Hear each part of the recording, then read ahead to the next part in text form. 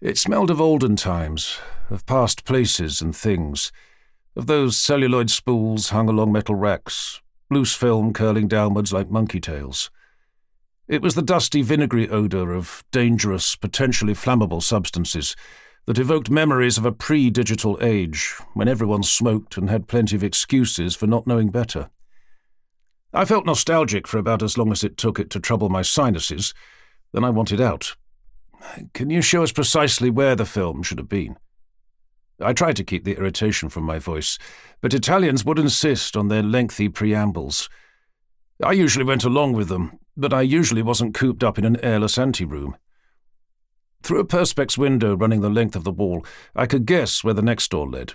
A bright, sterile contrast with this gloomy past. A properly airtight lab peopled by workers kitted out in hooded white boiler suits as they painstakingly restored frame after precious movie frame on high-tech machines. I was explaining how the moviola machine worked. The chief archivist stood before a green metal beast with 4 legs, pedals, and between a pair of chunky, shoulder-like canisters, a viewfinder sprouting toward us. I turned to Dolores. I think we've got it, haven't we? I was interested in what the Signora was saying about sound. I've always wondered why our old movies appeared dubbed, even when all the actors were Italian, and they were clearly speaking Italian. But I don't see how that relates to the missing negatives, I said testily. Unless you have any suggestions, Signora. I couldn't say. I mean, you're the detectives. She fingered the chunky wooden beads of her necklace like a rosary. It had probably been picked up on holiday in Africa or South America with the kind of tour group that specialized in detail-hungry teacher and librarian types on a modest budget. She was wearing a similarly bizarre-bought, densely patterned silk shawl above a loose-fitting dark cotton dress, along with sandals made out of recycled materials. Her grey hair was tied back with a burnt-orange elephant print band. "It's the atmosphere in here," I said. "Would you mind if we stepped outside?" "That would be the cellulose nitrate," she said loftily. She nodded to her assistant, a skinny young woman dressed head to foot in black with matching oversized glasses.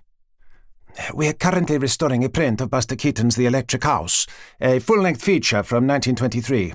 We were sent it by Yale Film Labs." We followed the assistant through a side exit onto a platform overlooking a brick-walled former factory space, now the Cinebo Library. Signora Varese rattling on about the technical challenges that had defeated even the Americans. Cinebo was the preeminent film lab in Italy, and one of the best in the world, holding tens of thousands of films in its archive in a former tobacco factory situated only 5 minutes across the road from our office in Via Marconi.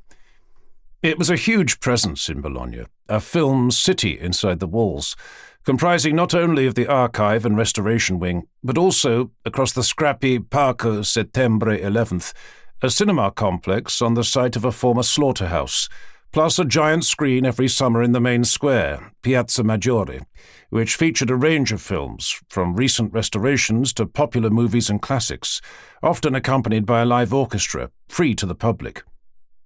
Projected against the backdrop of those Renaissance arcades and the looming copper-green dome of Santa Maria della Vita, it was Cinema Paradiso on steroids. So in a sense, and certainly in a very Italian sense, where municipal trumped national pride, we all had a stake in keeping news about the missing movie quiet, especially with the pending arrival of legendary American director Indigo Adler to film a remake of Amore su una lama di raso, which he had decided to rechristen Love on a Razorblade, and the much-heralded screening of a fresh print of the original at Cinebo, which was scheduled to be introduced by the renowned director.